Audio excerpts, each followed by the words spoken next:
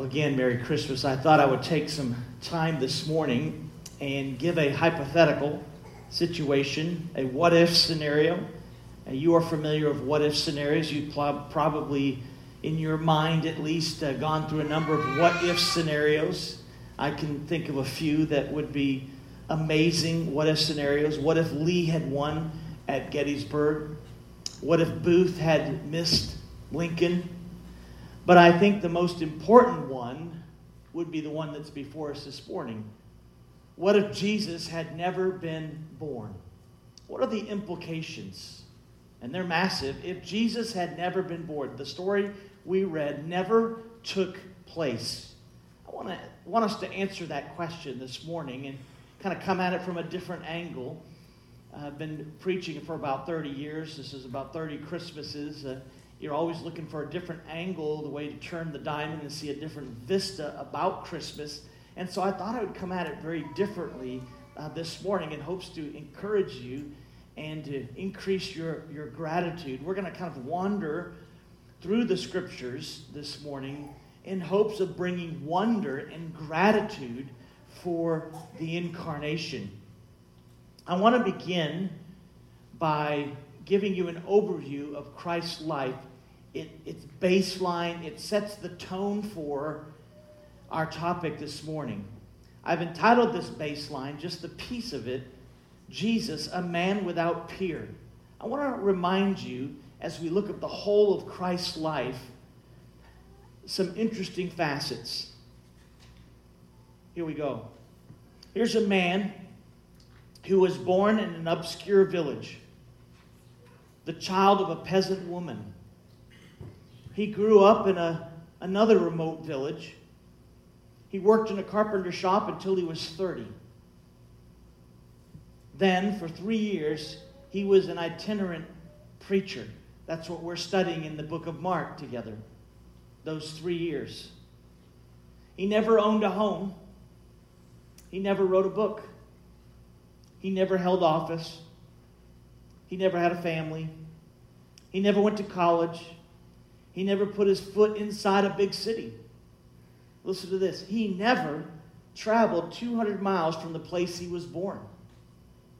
He never did one of those things that usually accompany greatness in earthly standards.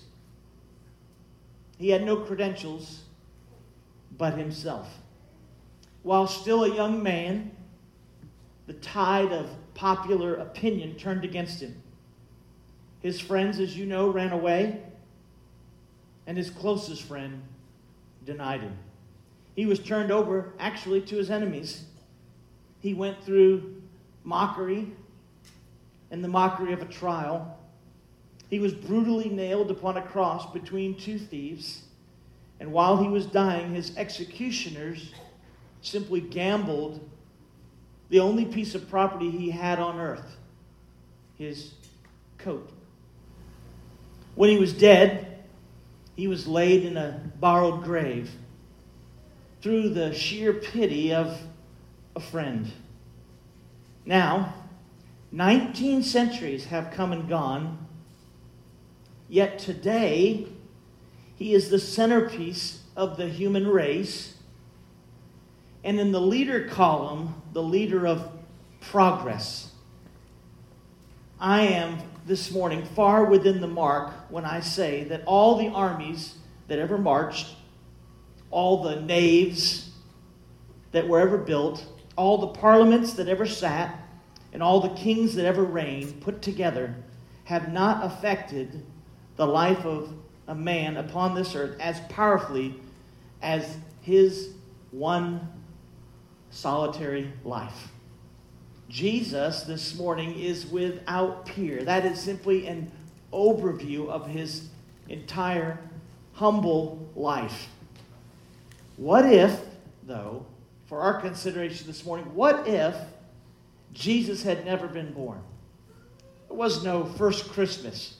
I want to begin first and look at it from two angles.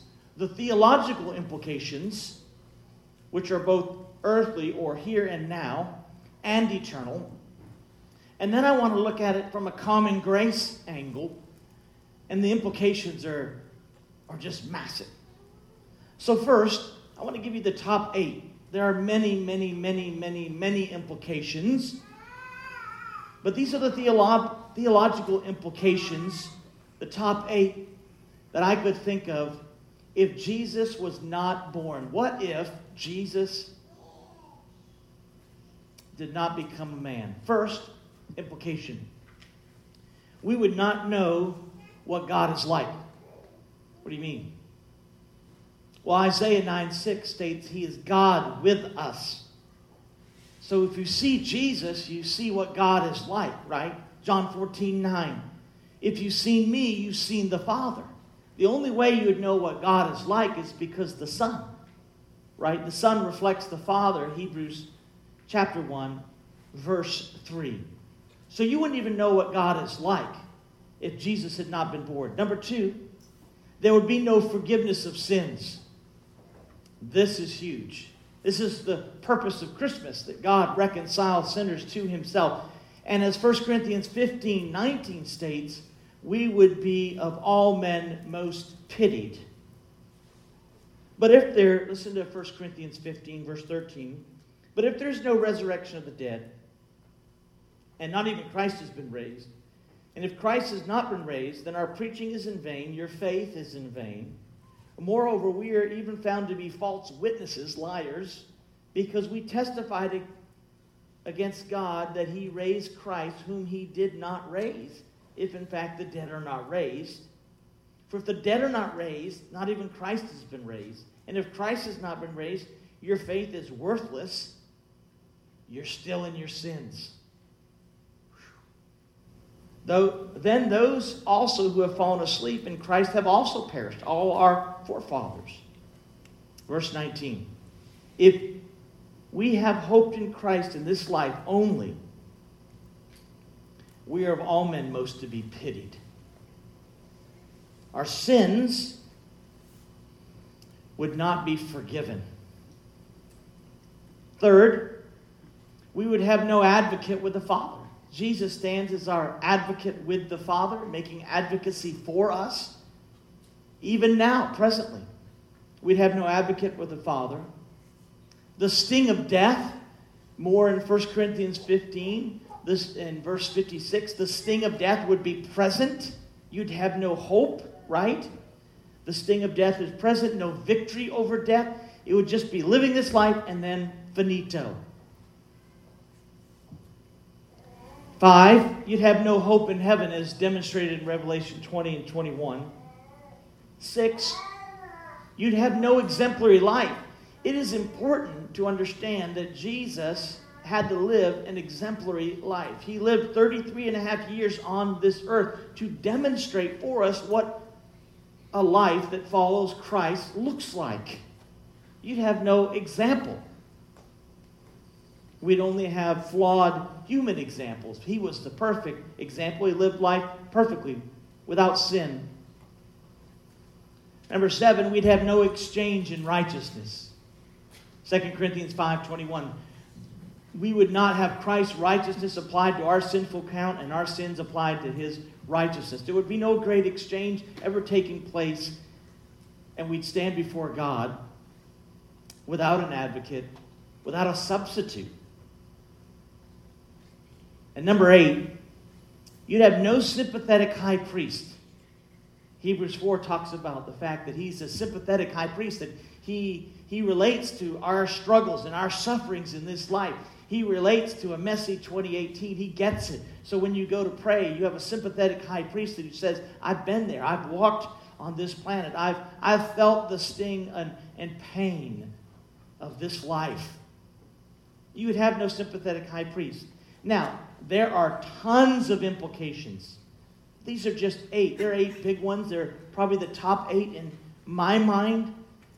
And if there was a top 1, if there was a number 1 slot, it would be no forgiveness of sins. You would remain in your sins. You could not have access to the Father. You could not have access to eternity, to heaven. And upon your last breath, you'd be ushered into hell.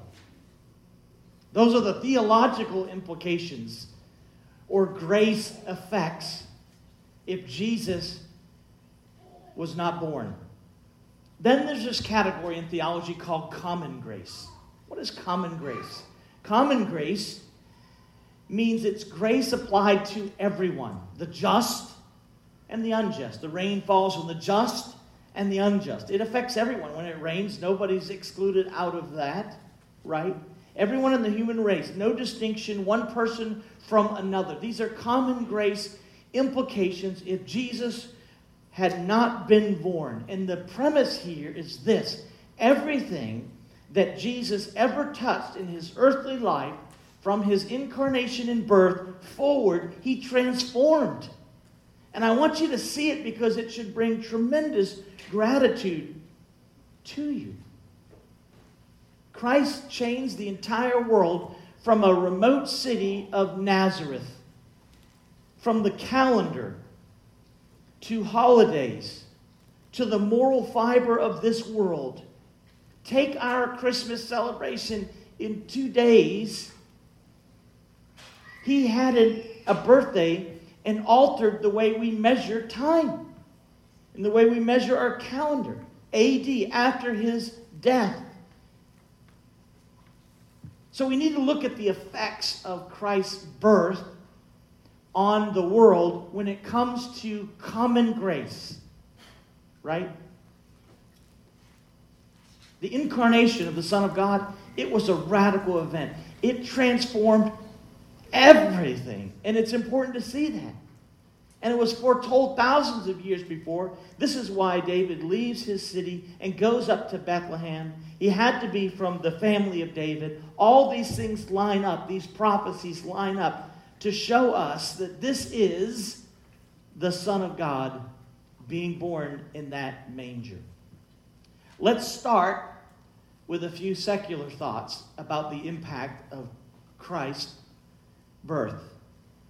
This is from H.G. Wells. I'm a historian. He says, I'm not a believer, but I must confess as a historian that the penniless preacher from Nazareth is irrevocably the center of history. Jesus Christ is easily the most dominant figure in all of history. H.G. Wells. Philip Schaff. No great life ever passed so swiftly, so quietly, so humbly, so far removed from the noise and commotion of the world. And no great life, after it closed, excited such universal and lasting interest. This is outside of the Rockefeller Center in New York City on a plaque.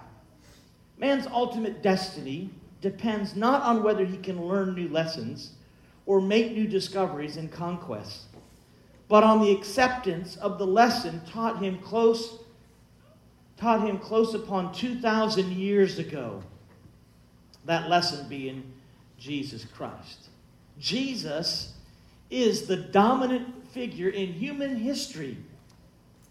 His incarnation changed everything. But let's look at common grace implications. What if Jesus had never been born? Years ago, I heard a sermon by the Presbyterian James D. Kennedy on this topic around Christmas. What if Jesus had never been born? First implication in common grace. You have to know that Christ, when he came, changed our social conscience. Prior to the coming of Christ, human life on this planet was dark, flat, cheap. It was not good. That manifests itself in a number of places. Let me give you some examples. First, he elevated the role of women. Jesus did. In the ancient world, women were viewed as the property of their husbands. Aristotle said that a woman was somewhere between a free man and a slave. Plato thought if a man lived a cowardly life, he would reincarnate as a woman. Little girls were far more susceptible to being abandoned, especially if there was any form of deformity, than boys. Clearly, women in social strata had an inferior position. But you know from Genesis That God said he made male and female. Although different in function, I think we can all agree to that biblically. Equal in essence, right? We both bear the image of God, and there should be that equal in essence, that equality. So when Jesus came, it was a matter of tipping the scales. Jesus, by example, would violate women taboo in the first century. For example, the Samaritan woman at the well. He approached her. He talked to her. That would have never happened. He cast out demons in women. He spoke publicly with the widow of Nain. He allowed himself to be, remember, anointed by a woman. And women were the first to know of his resurrection.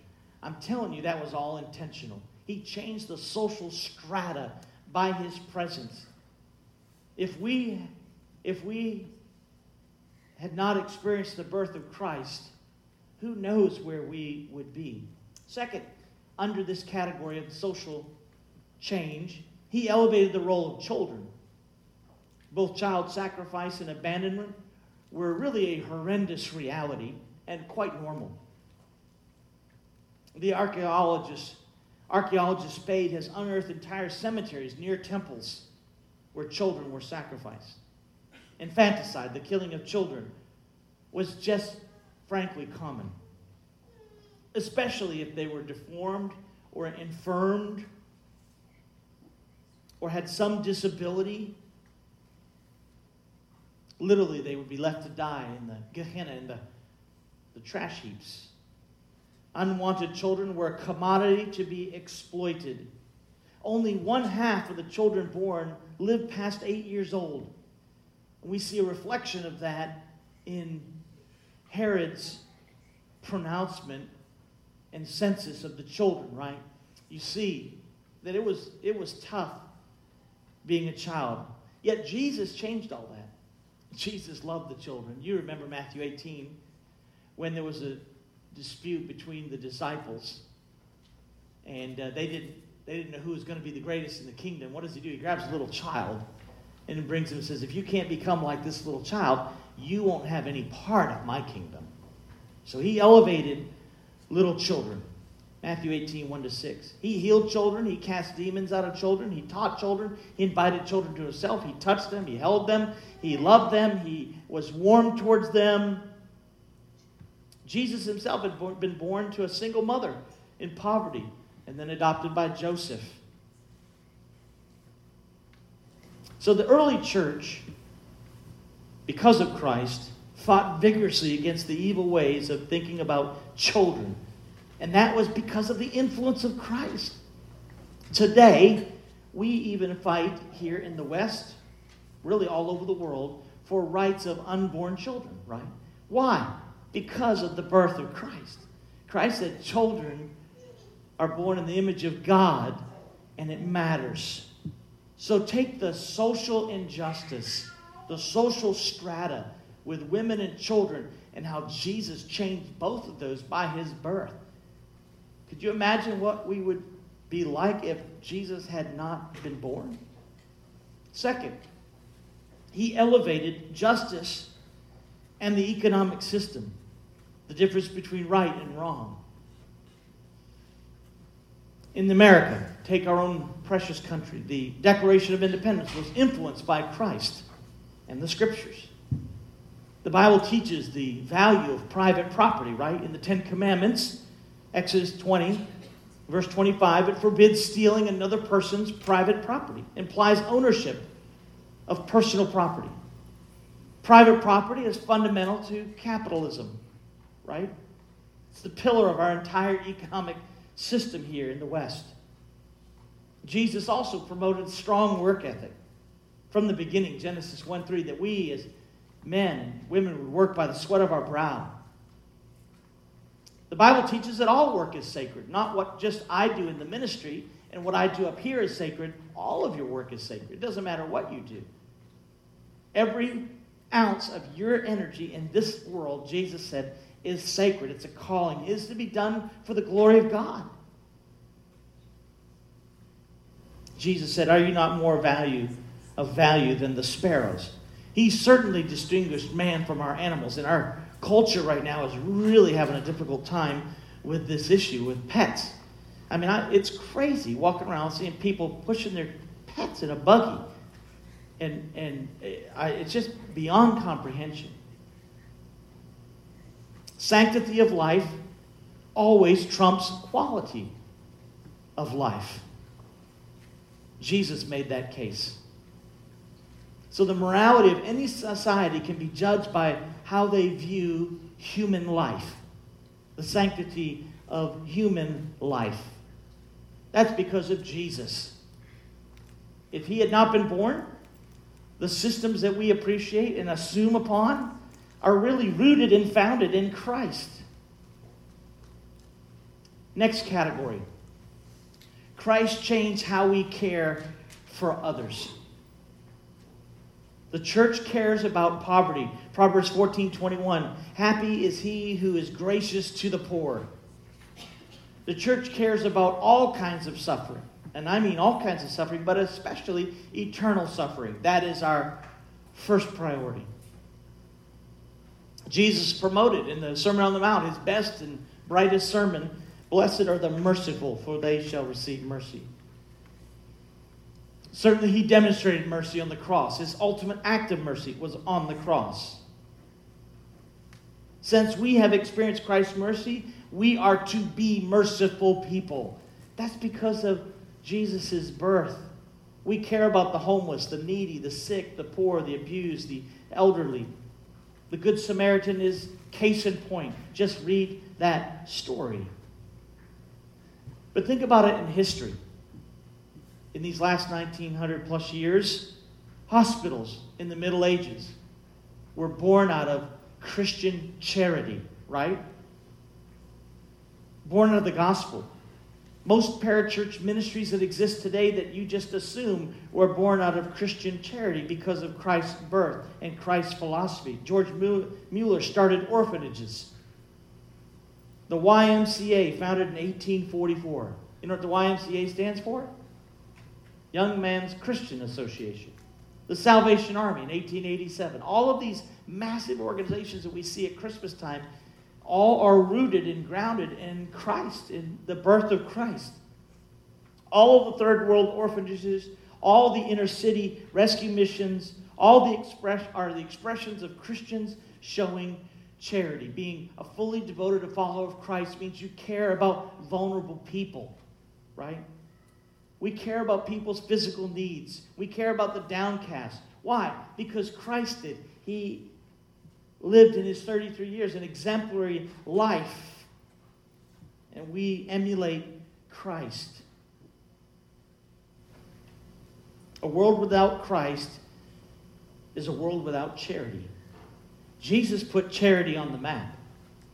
People just didn't care about other people. They were full of themselves. They're coming out of 400 years of darkness. Nothing had been spoken by the prophets. They were left in their ways. And it was not pretty in the first century. When Jesus entered at the perfect time, the right time, Acts 4 says, at the perfect time, it was the right time to transform all these things. Everything he touched, he transformed. I'll give you another category, education. Christ changed how we perceive and do education. Certainly, it was always true in Deuteronomy 6, right? That the families are our first priority in discipling their children. That's where the burden lies. It'll always be that case. And the church is merely supplemental to that. But Jesus put education on the map. Remember what he was called? Teacher. Teacher. Prior to Christ, education was for the elite. And that's why having a Bible, we'll get to that in a second in this education piece, the Reformation, but you wouldn't have your own copy of the Scriptures. If you've ever seen a Torah scroll, they're massive.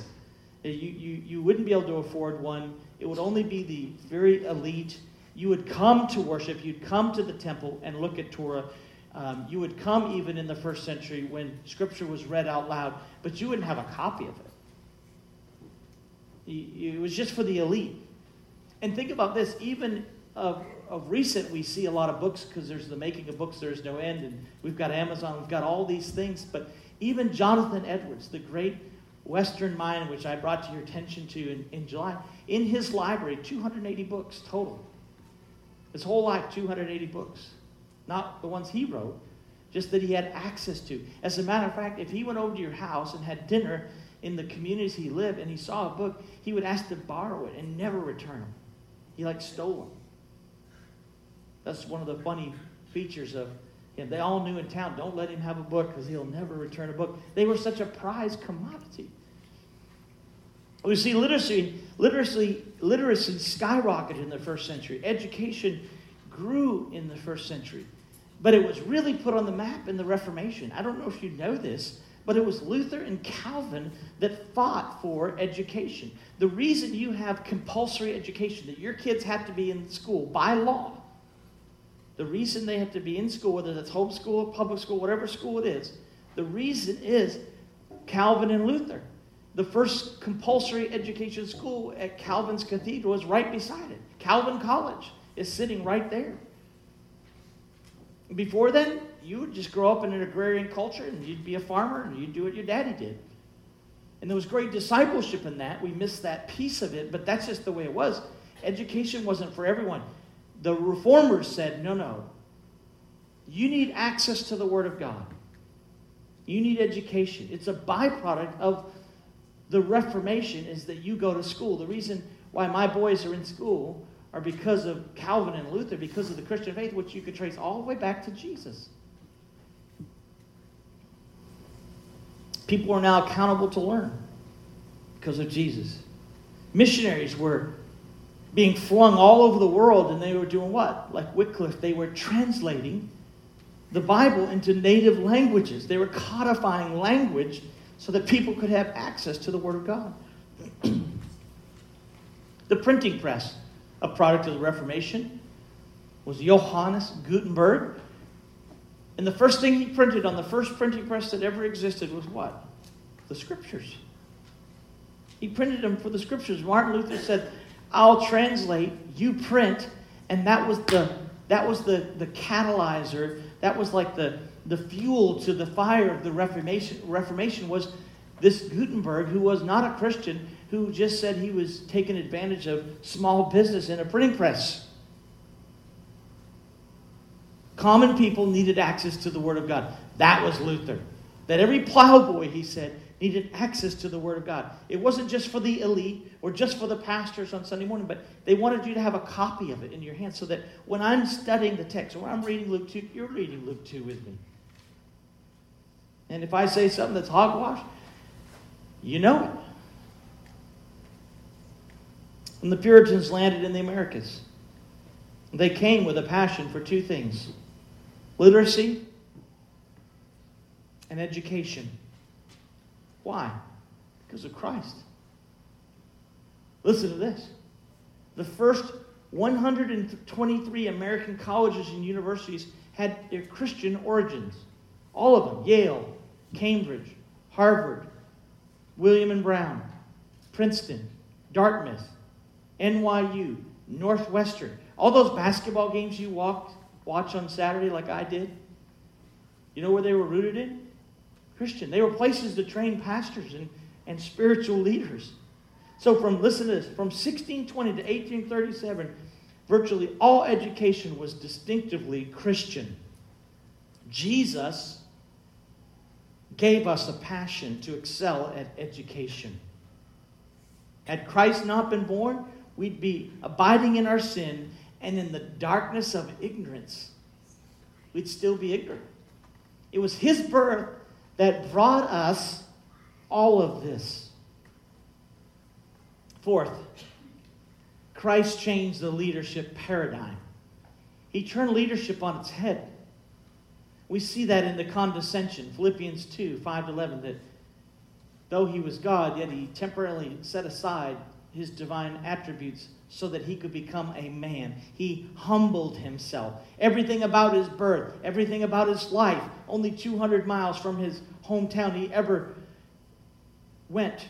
Humility over arrogance. He prized humility. He modeled humility. Humility is king. And when the last thing He had to say while on this planet, The night before he was crucified, he gathered his disciples together, brought them in real close, and gave them a final lesson. And when they walked into that room, in the upper room, he washed their feet. No rabbi, no teacher would ever do that. And he said, no, if you're going to be in my kingdom, you're going to be one of my followers, then you'll do it humbly. You'll be a servant leader, not just a leader. You won't rule with the pen or rule with the sword. You'll rule with a towel and basin. And so he changed leadership. He turned leadership on its head. We don't climb ladders. We humble ourselves. Like John the Baptist, we must decrease. He must increase. Right? It's all about, you want to be first, then be last. You want to be a great leader, then be humble. Christ emptied himself. Why? In order to fill us up. He modeled that. He put that on the map. He demonstrated it, as you see in the kenosis in Philippians 2, 5 through 11. Fifth, Christ changed our lives. You move from ordinary means of grace to special grace or saving grace. Matthew 1:21 states that he will save his people from their sins. Jesus was born to die. He was to, as we sang, as Troy led us, we are to reconcile sinners. He saves us from our sins. He saved us from ourselves. If he had not been born, you would remain in your sins, and sin would just blossom and flourish and consume.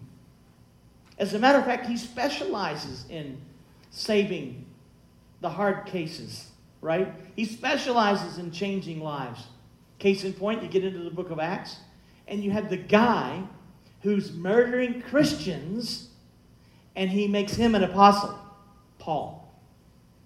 Saul of Tarsus was known for killing followers of Christ, and he becomes a Christian. More than just a Christian, he becomes the pastor. Crazy. A woman with 7 demons, tax collectors. We've seen this in Mark 2. Drunks, liars, the Gadarene demoniac. It's incredible. Incredible. Slave traders like John Newton. Headhunters, cannibals, drug dealers. Jim Elliot, when they landed on the beach, and the Auca Indians, whole tribe gets converted. He gave his life on that beach. But in turn, those that took his life, which I have actually met and had a meal with, are now saved. Drug dealers, you name it. No one is too lost for Christ. He came, as Mark says, and you know it well from our previous controversy study, he came for the spiritual sick, not for the whole. The church is never a hotel for saints. It's a hospital. It's a hospital for sinners. He conquered death. He conquered the grave. He died on the cross. To accomplish this, he accomplished our redemption. And in 2 Corinthians 5:21, really we can look at before then. 2 Corinthians 5:17 states, therefore, if anyone is in Christ, he's a new creature. Old things are passed away. Behold, new things have come. Now all these things are from God, who reconciled us to himself through Christ and gave us the ministry of reconciliation. Namely, that God was in Christ reconciling the world to himself, not counting their trespasses against them. And he has committed to us the word of reconciliation. Therefore, we are ambassadors for Christ, as though God were making an appeal through us. We beg you on behalf of Christ, be reconciled to God. And then there's 5:21. He made him who knew no sin to be sin on our behalf, so that we might become the righteousness of God in him. That first Christmas, the church fathers said this: Christ became what he was not, in order that we might become what we are now. That's that exchange. He took our sin on his precious life and gave us his righteousness to our sin. and imputed that's imputation, imputed it to it, forensically gave it to us, not based on anything you could ever do, right? And we get a new beginning. He transforms us. He makes us new. He saves us by His grace, and we become new creations, and He takes out the stony heart of flesh. Again, I say, as I said in the beginning, Jesus is without peer. Everything, and I mean everything He touched, He transformed.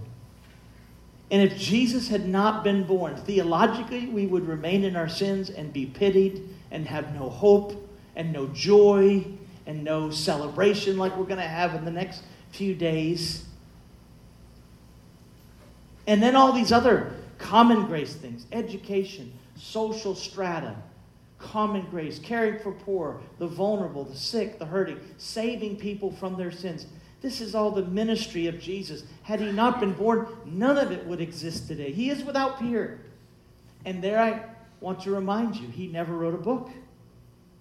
But in the Library of Congress, it holds more books about Jesus than any other historical figure.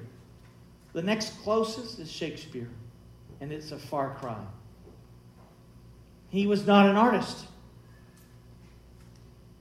But more artwork has been commissioned of Him than anyone else who has ever lived. So more books, more art, and He is this humble, lived in obscurity. They said, can anything good come out of Nazareth? That's Jesus, right? We've seen the implications. If Jesus would not have been born, we would be in a mess, a hot mess today. How about some application this morning? We've seen the implications. How about some application? It would be terrible for me as your pastor to think that you'd miss Christmas, or at least the meaning of Christmas. All through the centuries, people have missed Christmas. Let me give you some examples from the first Christmas, and then we'll end with our own lives. There are many people in the first century who missed Christmas, that first Christmas. But three in particular stand out.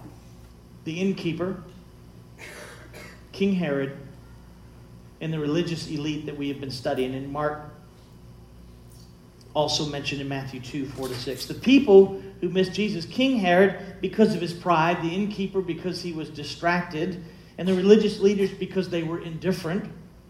Let's deal with each of them. Each one, of those three categories, just quickly. First, the innkeeper. Actually, there's no mention of an innkeeper in the Scriptures. If you've done any reading about Christmas, the innkeeper's not mentioned. As you read in Luke 2, there seems to be an inn or something of that nature. It's actually the same word that was used for the upper room. It's probably more of a room. Kind of think of bed and breakfast. So everybody's coming. It's not that he was being mean. It's just the town was full of people because of census time. It was just everybody had to register. Everybody had to be there. So everybody was coming in town, and there was no room. They were probably late to arrive, and there was no room for them to stay. But certainly, it implies that there's some innkeeper. Somebody turned them away. Somebody said, no, you can go over here or go over there. But somebody turned away this young mother about to give birth to the Savior of the world. Why? Because it was crazy. They were full. They were at 100% occupancy. It aptly applies today, does it not? There's no room for Jesus in our holidays, it seems. Right? We get distracted with all those things, and a lot of it's good, right, and beautiful and fun, and it should be true, but we can get distracted, and you don't want to find yourself missing Christmas. Every year, you got to constantly fight for the true meaning of Christmas. Not in a weird way, not in a creepy way. You don't give no presents out and, give your kids, apples with razor blades in it just to teach them a lesson. You just don't be stupid, right? Like, we're not weird, right? Alone, Mary gives birth to this first child. No midwife present, puts him in a feed trough in a stable. Many miss the first Christmas. The innkeeper would probably be among them. Second, King Herod. He is mentioned in Scripture, and it's a mess.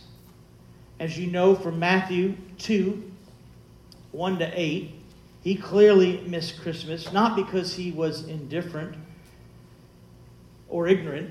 It's because he was arrogant. Listen to this. I want you to see the second narrative that the Gospels contain. Now, after Jesus was born in Bethlehem on Judea, in the days of Herod the king, Magi from the east arrived in Jerusalem, saying, "Where is he who has been born King of the Jews?" Right there is where the offense came in. Why? It is known that Herod called himself king of the Jews. Now he's got a competitor. For he saw his star in the east and have come to, we have saw his star in the east and have come to worship him. When Herod the king heard this, he was troubled, and all Jerusalem with him, gathering together all the chief priests, all the scribes, there's those religious people we've been studying about. He inquired of them where the Messiah was to be born, and they said, "In Bethlehem of Judea." Now, how would they know that? Because they were scribes and Pharisees. They knew the law. They knew what the prophets had said. It was foretold. That was a fact. For this is what has been written by the prophet.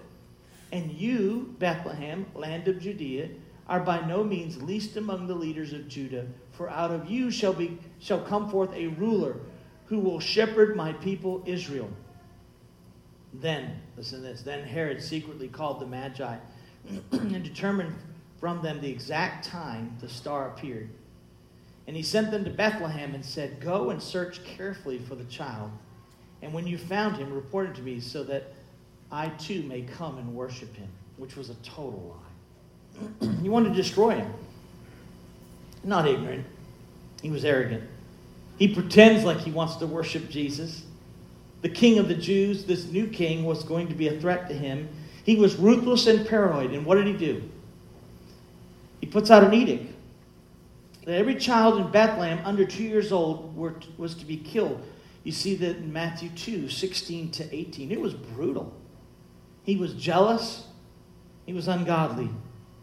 No way he would submit to the Lord Jesus. So he missed Christmas.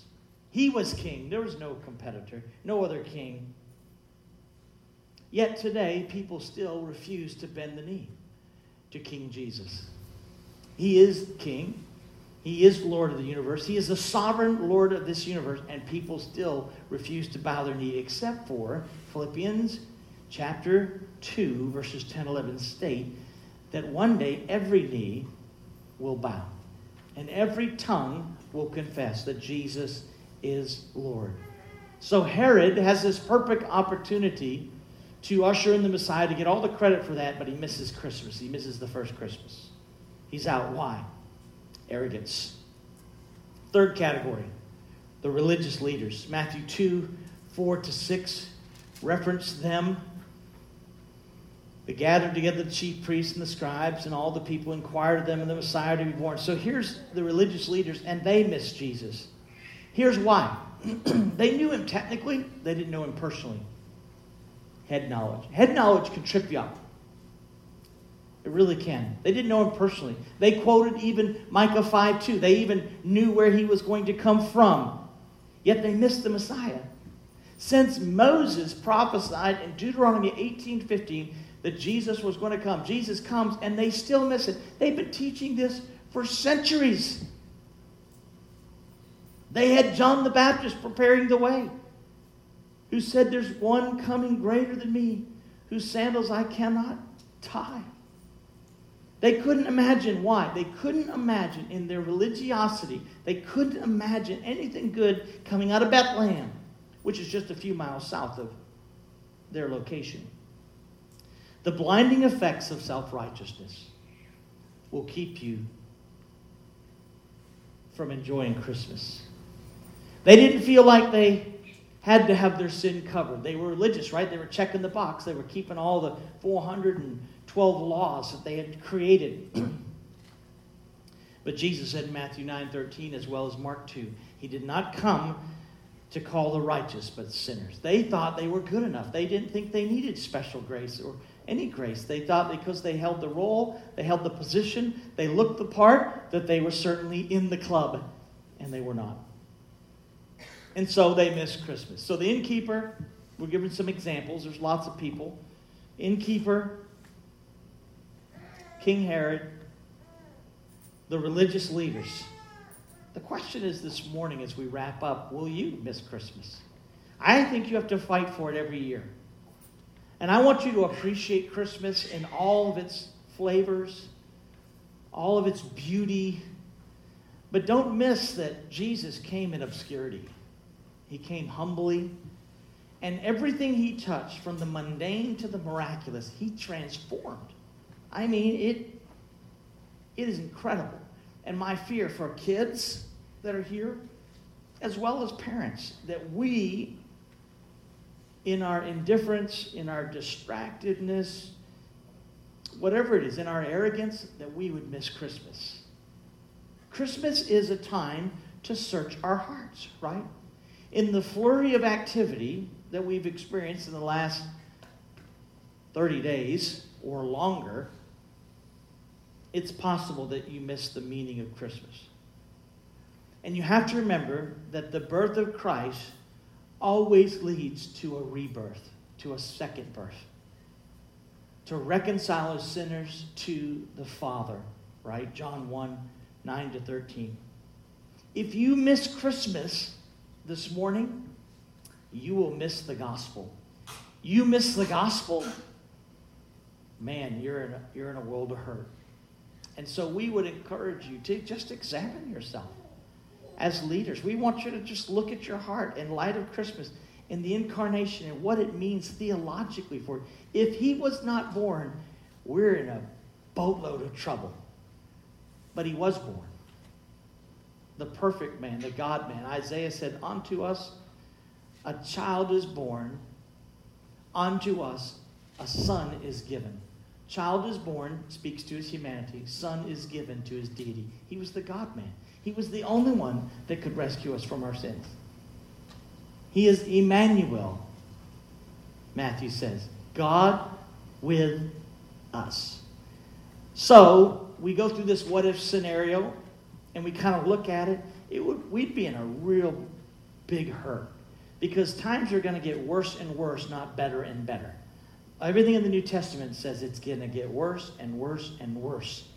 But when Christ came, he changed so many things. Both by providing us grace, and then think of all the common grace that he gives to all people.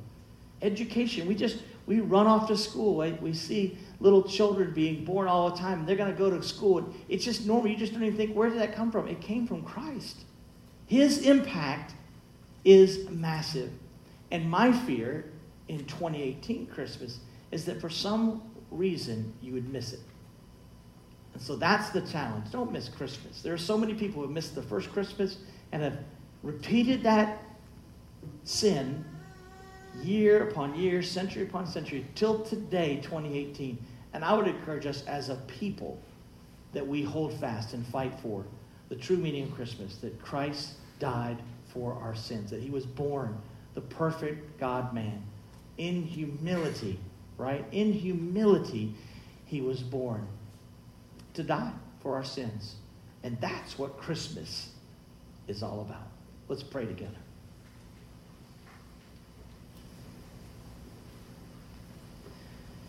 Father, thank you for